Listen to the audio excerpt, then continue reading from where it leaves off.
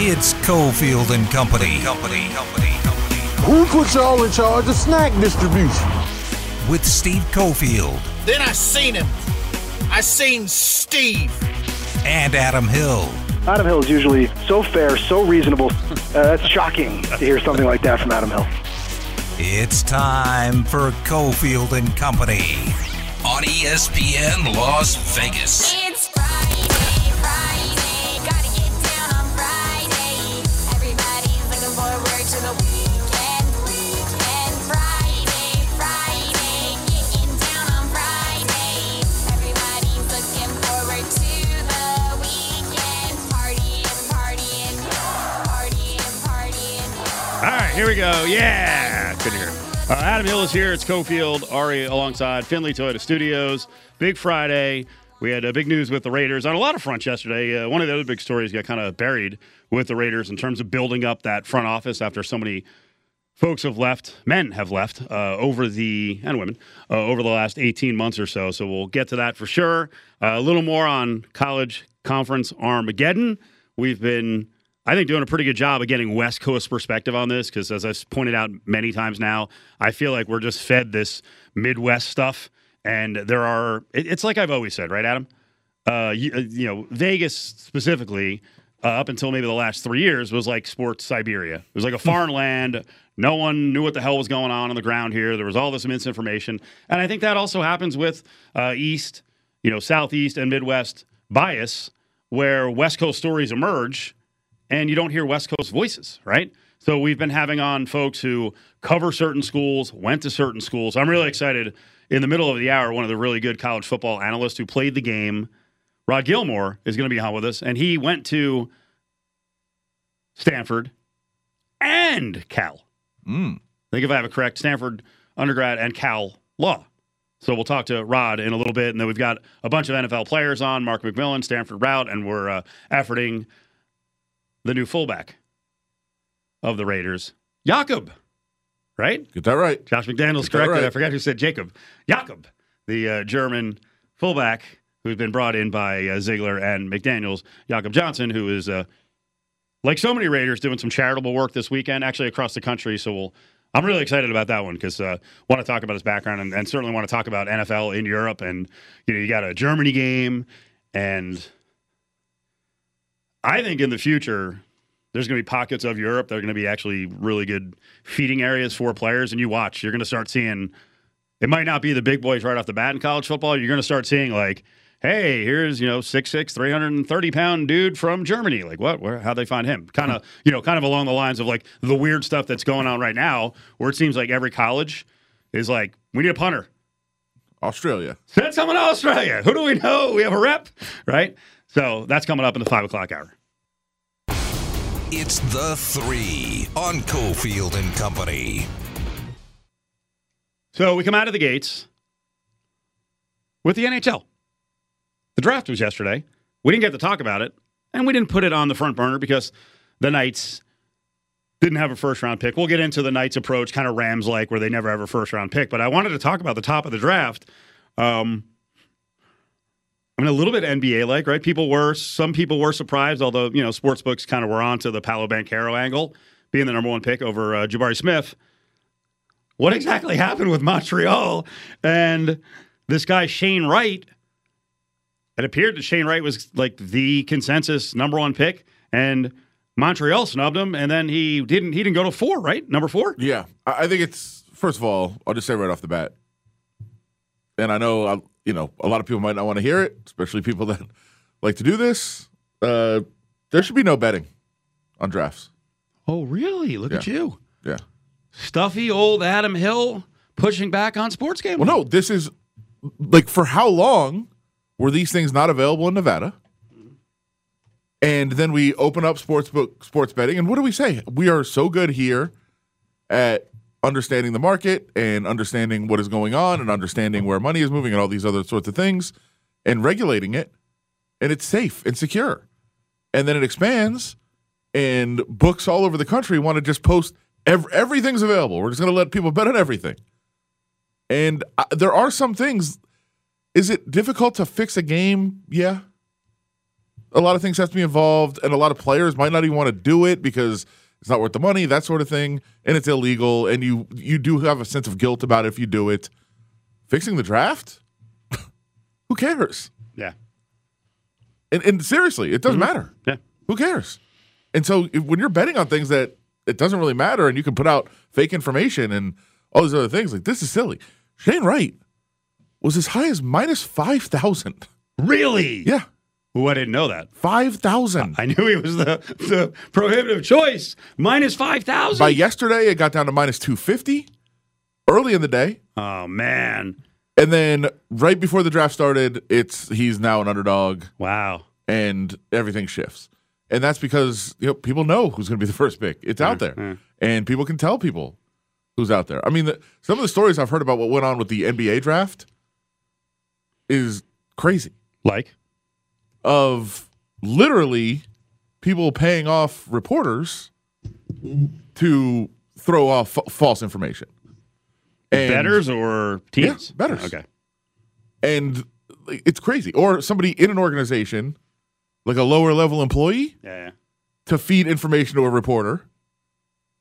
And then the reporter's not wrong. Right. Like, hey, I got this from a team source. They thought they had a good source. Yeah. And like that sort of, those things are, again, those are just rumors and speculation. But again, like those things don't matter. Who cares if a low level employee leaks a fake draft pick to a reporter? Who cares? Like, it's not fixing a game. You're not corrupting anything like that. You're just throwing off the market and trying to, earn some money for your friends like that. This just shouldn't. I'm done. I think it's silly that there's betting on the drafts.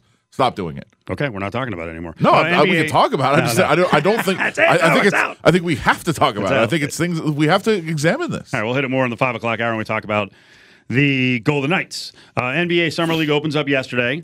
I know you were out there. I saw you tweeting a bunch. Paolo Banchero against Jabari Smith. Banchero seemed to. When I was watching, I didn't even really notice Jabari Smith on the floor. Banchero seemed to have the ball all the time, and they were talking about him all the time. Who else was the big star in that game for the Rockets? Josh Christopher? Josh Christopher from Arizona State.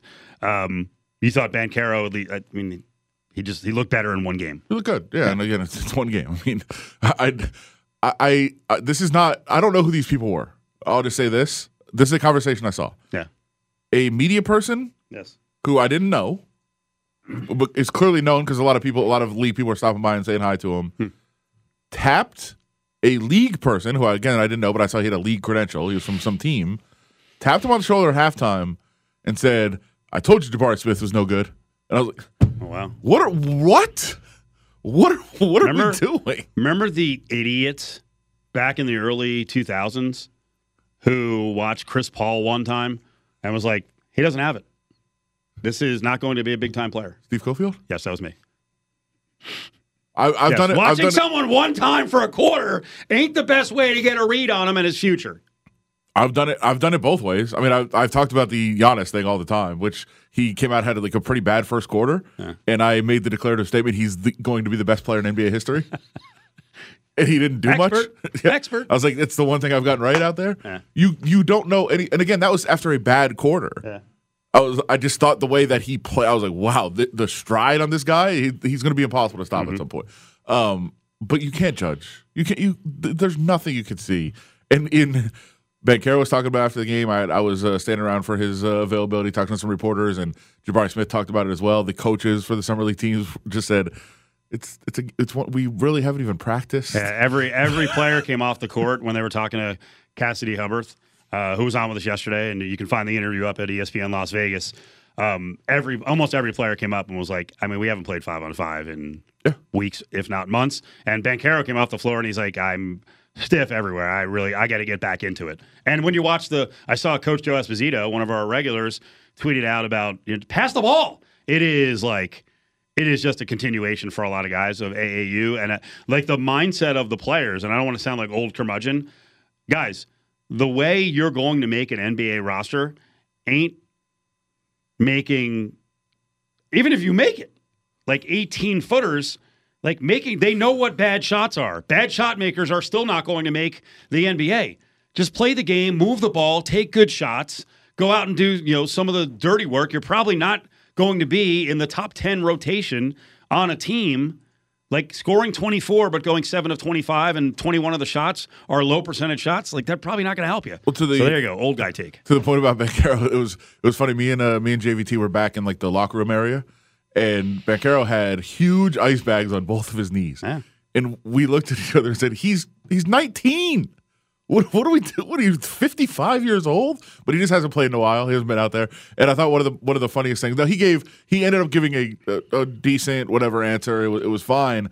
But one of the questions to Banchero was, hey, the first couple times you got the ball, you kind of, you surveyed the court, you made a pass. Was that a conscious decision? Get your teammates involved? And he just kind of looked and he said, I haven't played in a while. I don't know. I was just trying to get into the flow of the game. I don't know. I really don't know. Join the conversation on Twitter at ESPN Las Vegas. I'm excited to get started. I had an opportunity to meet Dave Ziegler and Coach McDaniels, and I know that the experience and the enthusiasm they bring will help this team build on one of the best seasons in Raiders' recent history. The greatness that we see on that field, my goal is to replicate that throughout this organization. That culture of winning, teamwork, and transparency will be a part of everything we do.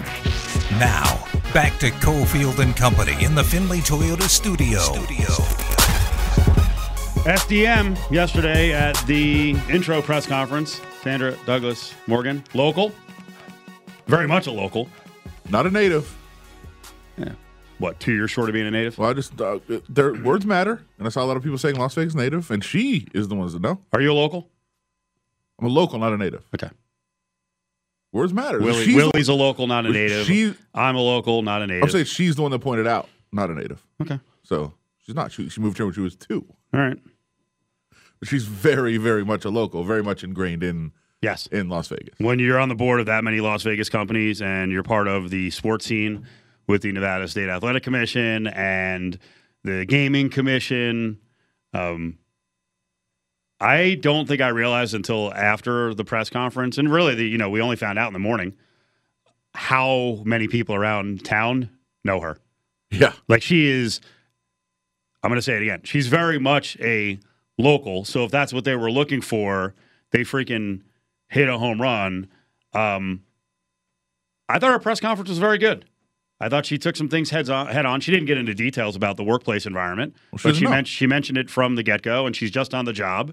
So you're right. She has to look into it. It's one of the things she said. She wants to talk to every employee, find out, gauge the culture of the room and the organization, everybody around it, and then work from there. And her track record everywhere that she's been has been to address those things, tackle those head on, also deal with, one of the things she talked about when she was with the Gaming Commission and the Gaming Control Board was that it's been such a male-dominated industry for so long. And I listen, the first thing I want to say is how much feedback we got of course they went and hired a black lady because all these other accusations. Look at her resume. Mm-hmm. It is insane. She has done everything to get to this point. If that's ridiculous. Your first reaction on hires like this, then you've got a problem. Yeah. Then actually, you might be the problem at your workplace. Because I thought about it afterwards, and females breaking through in male-dominated businesses, it's not easy. No. By the way, we have experience in sports radio because we are not diverse at all. Yeah. And women have not been welcome, and it's been a weird environment for them. I have worked for multiple women in sports radio, and they've all been as good as any male, if not better, at running things. And those who are qualified and do the job, they command respect. Now, it doesn't mean every female hire or every diversity hire is going to do a great job. No. But the first thing is giving people a chance, but broadening the horizons within companies tends to hopefully change the workplace. Because if you're not on board, like, I'll just say it. I thought this place had a harassment issue, or it was annoying watching some of the dudes around the office with women, and a lot of them are gone. Yeah. You'll naturally weed yourself out as a horse's ass. Yeah. You know how many doofus white males get jobs and nobody's like, oh, of course, hire a white male. I mean, it's ridiculous. So I also want to mention this one. I thought this was a really good quote from Mark Davis. He said, we were beginning to be more corporate in the organization. It got to a point where people could be replaceable. You know, that's never been what the Raiders organization has been about. It's always been about people first and family. And I look around the sports world sometimes and I'm like, wait, this person was parking cars at the beginning? They were an intern? What? What? Like, you look at her background and you're like, okay, like she's been around. The power brokers. Listen, and there are stories where, hey, it's great to promote from within. It is. Yeah. But sometimes people are just beyond their depth when they get to a certain level, and they get to that level because they're friends. Yeah. Well, they've been around forever. Like that sometimes the barriers they break, they're not really qualified to break that barrier. Sure. I mean, the only issue, I think this is it's an amazing hire. It's a grand slam. People are calling it a home run. It's a grand slam hire. I would say the only issue that I have is she's overqualified, and she's going to be a senator one day.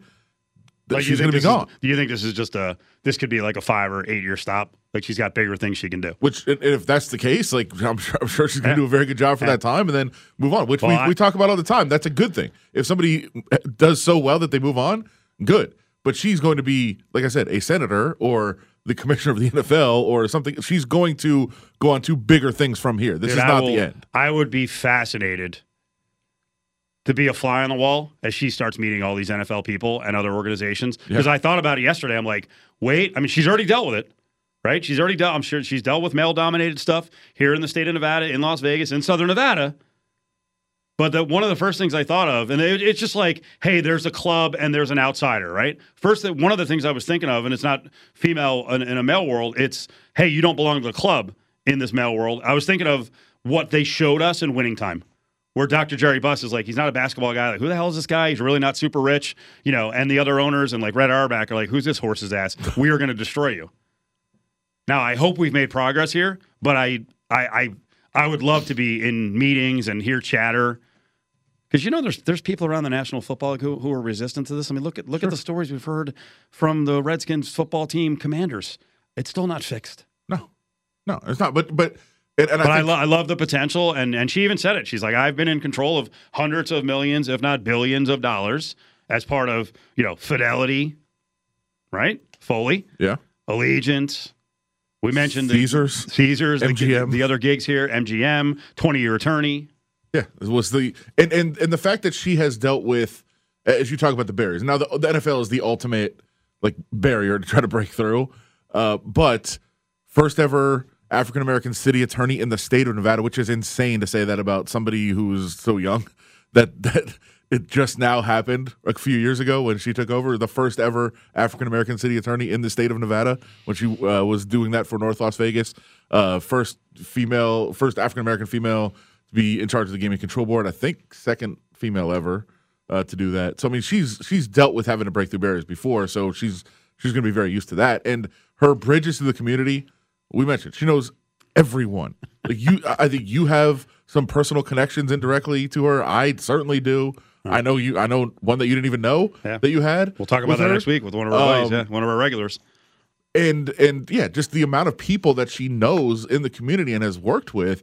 And I thought one of the telling things, and I kind of brought it up to Mark Davis about all the people that have said great things about her. And he said it's one of the things that, you know, really was attractive about her as a candidate is that she's been on the regulatory side, as you mentioned. Athletic Commission. You have to say no to people. Say no to the UFC, to the boxing people. To, you know, and the gaming control board. You have to say no to casino owners and, you know, casinos every day about things and deal with that. Uh-huh. And every one of them thinks they're best friends. Uh-huh. And she's saying no. Yeah. Like that's kind of crazy. And he said that was part of it. And she just has these great relationships. Now, she also joked about, she's like, oh, I have plenty of enemies. Don't worry, you'll find them.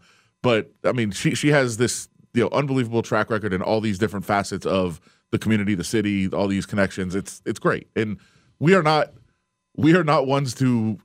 I'm sure people listen to the show every day. Just hey, everything's great. Everything they do is wonderful. There's nothing negative at this point. Her and her husband both went to Reno. That's negative. She went to UNLV Law. She did. Her husband played in the NFL. Yeah, I talked to him for 4 years in the NFL. Talked to him for a bit yesterday. Yeah, and I actually asked him. I said, listen, as we sit here at this press conference, and it's this proud moment for your family. You're in the stadium that UNLV plays. And he looked around. He said, we talked about it. He's like, we're aware. And he said, no matter how you feel about it, we are Reno people. We went to the school there. We love the school there. Like, okay, well, that's interesting. But yeah, she, as you said, she also has been in Las Vegas her whole life, and she did go to UNLV Law School. So. Well, I had a conversation yesterday with Dr. Whitfield, Keith Whitfield, the president of UNLV, and that's one of the things I'm excited about because I don't think there was a great working relationship. We've hinted at that, talked about that with UNLV and the Raiders, and specifically with DRF and Mark Bedane. So I think this is a real good chance here to have some melding, and both organizations can move forward and be helping each other a lot more. Which, hey, on the horizon, I don't know what's going to happen with the college conference stuff. I do know John Skipper, the former chief of ESPN, was on with Le Batard today, and he started talking about basically a 4-conference Big 64. So that means there are opportunities out there. Again, we'll go out to the West Coast. Let's talk about what's going on with the Pac-12. Nothing's happened for a week. Everyone calm the frig down, right?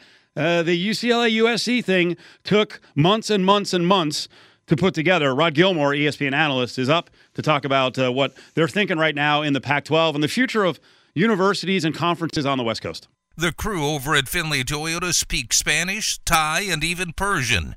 In fact, they speak 14 different languages. Come in and talk the universal language of big savings today. I'm back, and I'm about to murder cats. Most of the California kids try to make up their minds if they're going to go to Stanford or USC. And Stanford is a little high-minded intellectually. And my senior year, I'm up there playing, and there was a sign in the stand, sure, OJ can run, but can he read? Man, I'm telling you, I will. My point is, I don't want to lose that rivalry. I want to beat Stanford every year. Incidentally, I could read. Now, back to Cofield and Company in the Finley Toyota studio. Hometown hero, O.J. Simpson. We like playing O.J. on the show, and he still has sports takes. And, those rivalries are something very interesting, and we've kind of hit on that with a lot of the Pac-12 experts. We've been bringing on Pac-12 folks from a lot of the different markets because I feel like the rest of the nation is just getting stuff fed from the Big 12 and the Northeast and Southeast about how West Coast football doesn't matter, the Pac-12 is dead. Pump the brakes on all of this. Rod Gilmore played at Stanford, also went to Cal. He's a Northern California guy, so the perfect guy to bring in to kind of get the feel, the vibe of what's going on around the Pac-12, especially in Northern California. Rod, how are you? It's Steve and Adam. Hey, I'm well. How you guys doing? We're good. This has been a fascinating week of chatter about what's going to happen, over the next 5-10 years with college athletics, college football, and especially the Pac-12. So just give me your vibe on how Stanford and Cal are kind of thinking right now about what USC and UCLA did. Well, first of all, has anything changed in the last hour that I've been offline? No. It is actually slowed down. It's actually slowed down. Because that really is, the way that things have gone the last couple of weeks. The pace has been amazing. Look, there's some threshold things I think we need to keep in mind. First and foremost, this is an admission across the board, whether it's the Pac-12 or anyone else in the country, that this is a business. This is about money. It's about chasing TV dollars, and everything else goes by the wayside or is secondary. And, that is, the academic side of it, the welfare of players, geography, the connection to the school, the campus life that athletics plays in that, whatnot. All that becomes secondary or tertiary.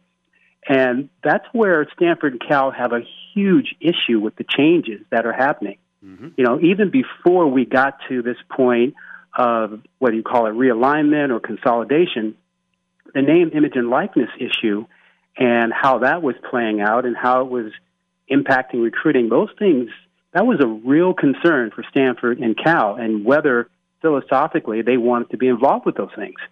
So this really just doubles down on all of those concerns, and Stanford and Cal approach athletics differently. But there are folks who are sitting in the meetings of the Board of Trustees at those places and wondering, do we really want to be all in an approach to chase TV money, and that's the primary motivation for having collegiate athletics on campus? And that's a discussion that isn't happening by and large in other places. I've had my friends, with Duke and Boston College and other places like that reach out and say, hey, we're concerned about that as well. So that's an additional layer for Stanford and Cal to consider. But separate and apart from that, if you just talk about what's the landscape look like and what's out there for them, nobody really knows.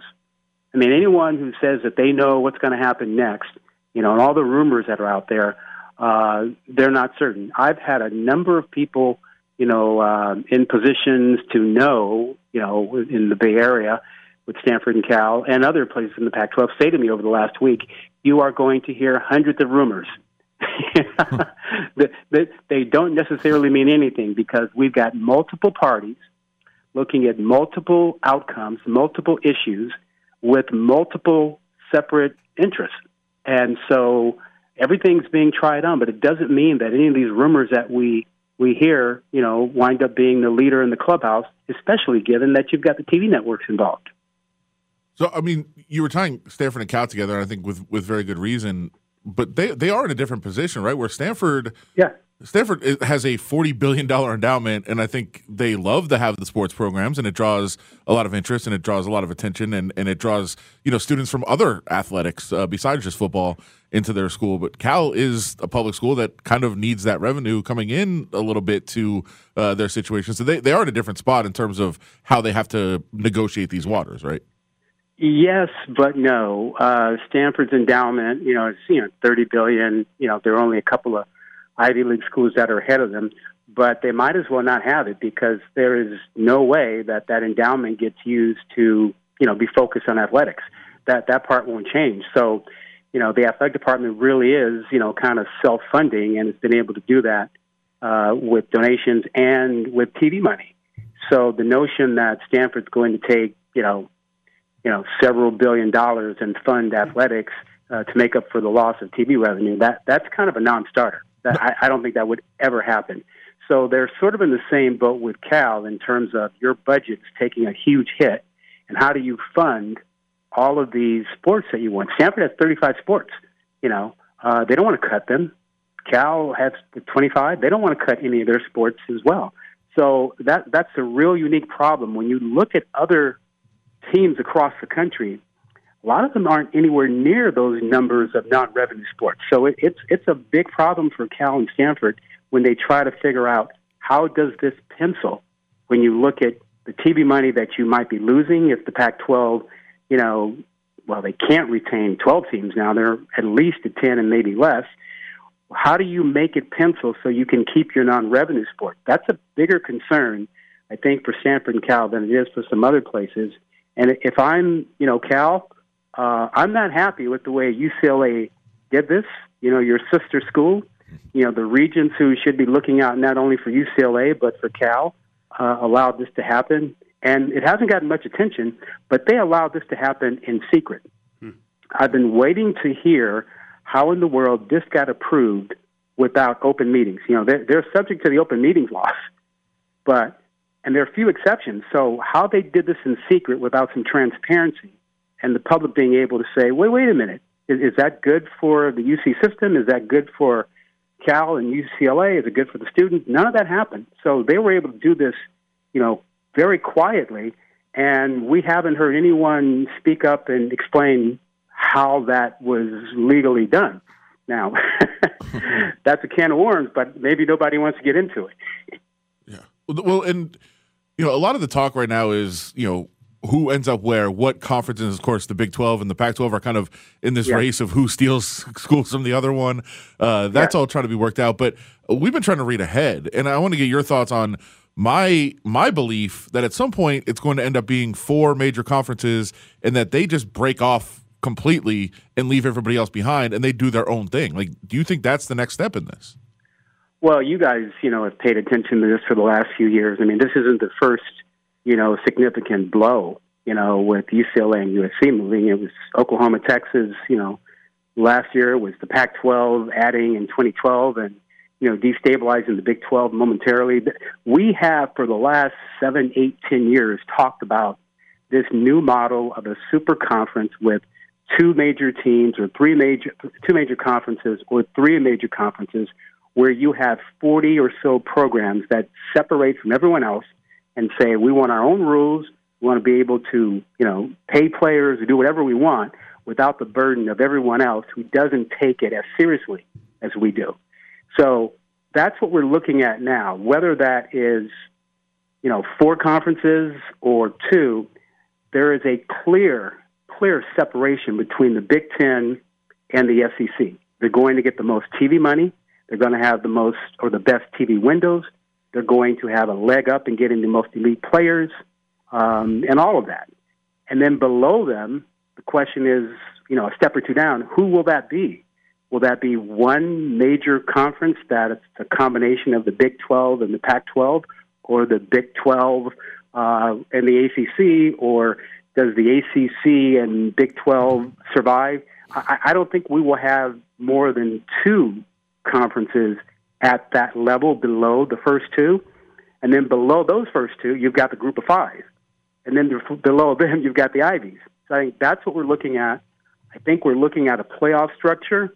You tell me what you think, but I think if we have the 2 super conferences and they maintain as the way they are, they may wind up with 20 teams or so and divide into pods so that you can play 4 or 5 on a regular basis.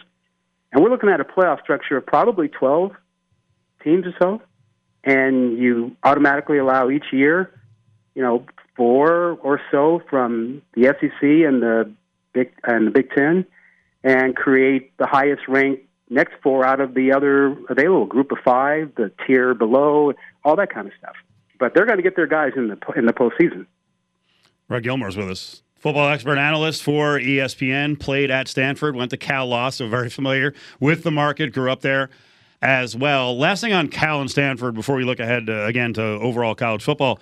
I've been saying all along that I do believe that schools are concerned about being in conferences with schools that are of, kind of a like goal. I think Stanford and Cal actually could be a match for the Big Ten, but I keep hearing, maybe the Pac-12 could go out and grab a bunch of Texas schools, and I'm like, or Big 12 schools, and I'm like, wait, Stanford and Cal are going to be comfortable being in a conference with schools like Kansas State, Baylor, like former Southwest Conference schools. I think we kind of found out that they're not like each other just in how COVID was handled, where it was, in some areas of the country, it was like, screw COVID, football is more important. Yeah. Well, you raised great points, but those points were part of the old analysis. Yeah. And those were factors that people really, truly cared about. But today, it is about what pencils. Does the math pencil? And that's going to trump those other concerns. And they will absolutely, I think, by and large, get in bed with schools that, a couple years ago, they would say, no, we're not like-minded enough. We're not going to do it. Here's your problem. If you are Cal and you're looking at, $35 million in TV money coming in, and you were struggling to meet your budget anyway, and now with USC and UCLA leaving, and that TV money might take a hit of $5-10 million so that, instead of 35, maybe you get 25 or 20. Now you have a huge hole in your budget you can't replace. And while it's nice for you to think about all those other factors that really were important for all these years, now you're staring at how do we fund, that deficit? How are we going to do it? Are we going to ask the students to pay for it? Or can we raise it? Is the university going to provide it and loan it on an annual basis? And you go, no, we might as well, get out of competing at that level. So they're going to hold their nose and try and get to the Big Ten if they can, or create a new model where they can get enough TV money, to at least take the hit on the budget a little bit and still compete. That's the reality. it now is all about what pencils, because whether you're talking Stanford or Cal, you're looking at your budget being blown to bit when you were expecting that $35 million to go to $60 million or so for the next 6, 7, 8 years. That's what you were expecting with the new TV deal. But when USC and UCLA left, now all of a sudden you're looking at losing TV money and your budget getting wide open. So while it's great to care about, being with like-minded schools, the priority right now is how does it pencil to help our budget. Rod Gilmore is with us. All right, let's switch gears here. I don't know. If I'm not crazy about it, and I'm with you. Yeah. I am completely blown away by the notion that we are throwing away rivalries. We're throwing away history. We're making students likely, if you can cut these deals, travel 2-3 time zones, middle of the week, end of the week, the whole deal. It's a whole different ballgame. Did you get wind of the news yesterday here in Las Vegas with a new president, first black female president in the history of the NFL, Sandra Douglas Morgan, and the significance of that? Congratulations to, the Raiders for, historically taking a leading position on diversity. Amy Trask was, the first female executive in the NFL for the Raiders, and tremendous opportunity created there. And the Raiders were the first to hire the first African-American head coach in the NFL. So kudos to, Mark Davis for continuing the tradition of his dad, Al Davis, the late great godfather of the Raiders.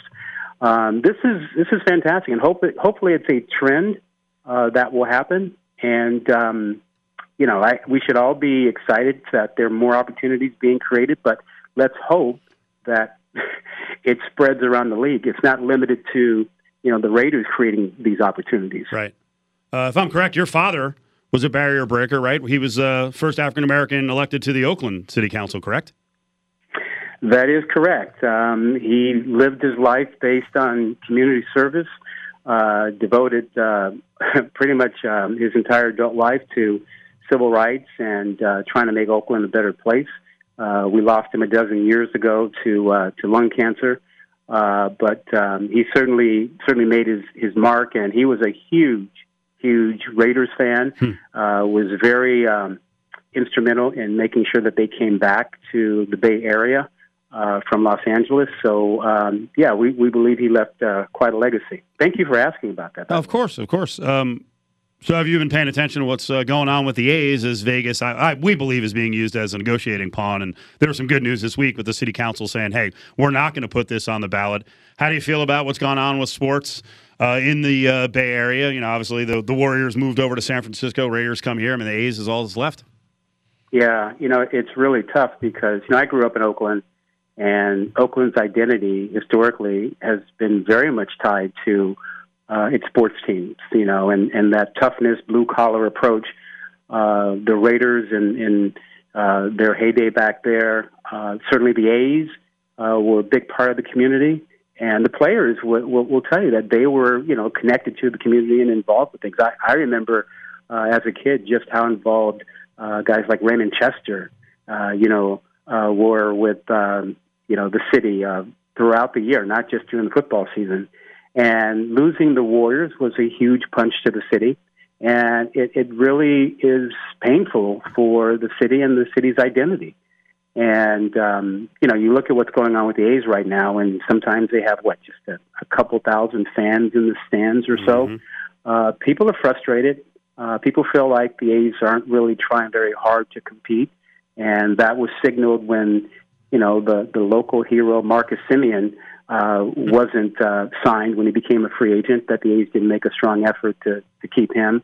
And I heard it from all over the place. It's like, if you can't keep the local hero who's the poster child for your franchise, who are you going to keep? And why should the community care if the ownership doesn't care?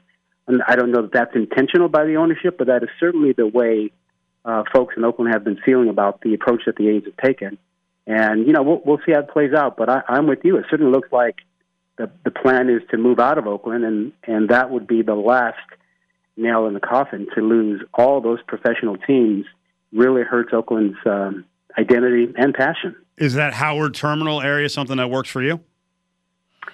Yeah. It could work. It helps that not only did the city, but the commission that is responsible for saying yes to any development on the coast gave it an okay that the land was available, not necessarily limited to the Port of Oakland. So it's in a good location. It has to be privately financed, though. I don't see how Oakland would ever approve, or the citizens would ever approve any kind of new stadium that required public funds, given the history. So I would think that if it's a privately financed deal, there's a chance. And it doesn't help the A's if they want to do something publicly financed when the Warriors shifted theirs privately right across the bay. Right. And like you said, they've kind of fostered so much dislike because of the tanking and the poor record and getting rid of the heroes. So, well, I hope you're having a good summer. Hey, football's, literally weeks away here in terms of camps opening up. So thanks for the information. That's really helpful stuff. Thanks. Just one thing. I need some advice from you. The Pac-12 Media Day is coming up in a couple of weeks. Yeah. With a little pre-cocktail party with the coaches and athletic directors. Any advice as to how I should handle that? A lot of shots. A lot of shots. Yeah. That's the way to go. Yeah, we have the same thing coming up with Mountain West Conference Football Media Day, and it's like all we want to talk about is getting out and going to the Power Five. And I know Craig Thompson, the commissioner, doesn't want to hear that about UNLV. Yeah, this may be the most awkward media day cocktail party in the history of the Pac-12. There you go. Thank you, Rod. Yeah. All right, guys. Have a great weekend. You too. Rod Gilmore, longtime voice of ESPN College Football as an analyst, and really good stuff there. That was pretty eye-opening. We'll follow up on that. There is we're educational institutions primarily. To my point, we don't want to be with Kansas State and freaking Baylor and all that nonsense. But if you don't have money to run all the athletic programs, then what the hell do you do? Join the conversation on Twitter at Cofield & Co. You're just acting like an idiot, honestly. It's just a 7-year-old temper tantrum. It's not, like I said, it's not something I'm proud of. It's not something I want to do. But like I said, stuff happens, man. Gotta get it out. Now, back to Cofield & Company in the Findlay Toyota studio. Chris Sale, Red Sox pitcher, rehab, got all pissed off. They get him on camera throwing stuff around. I'm glad he admitted that he's a horse's ass. I like competitive people, and I'm a hothead, and I was never really a good athlete, but I liked exploding when I sucked. Sure. But for him, he's already brittle as hell, and he's already been sidelined with dopey injuries aside from the real injury. So I'm glad he gets it.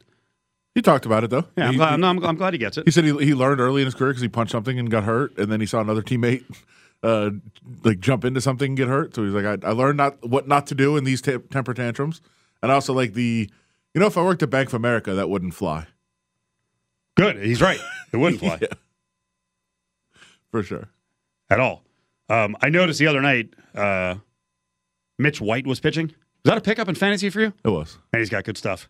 Yeah. But there was a play where I think a ball got away on a relay, and he's running behind the third base line because he was trying to back up, and he puts out his right hand, bare hand, to grab the ball. And I'm like, dude.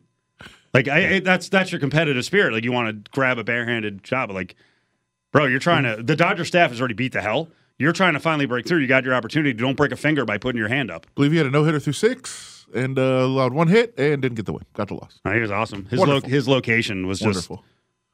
His location was completely ridiculous, but it just shows the depth of the Dodger organization. It's sick.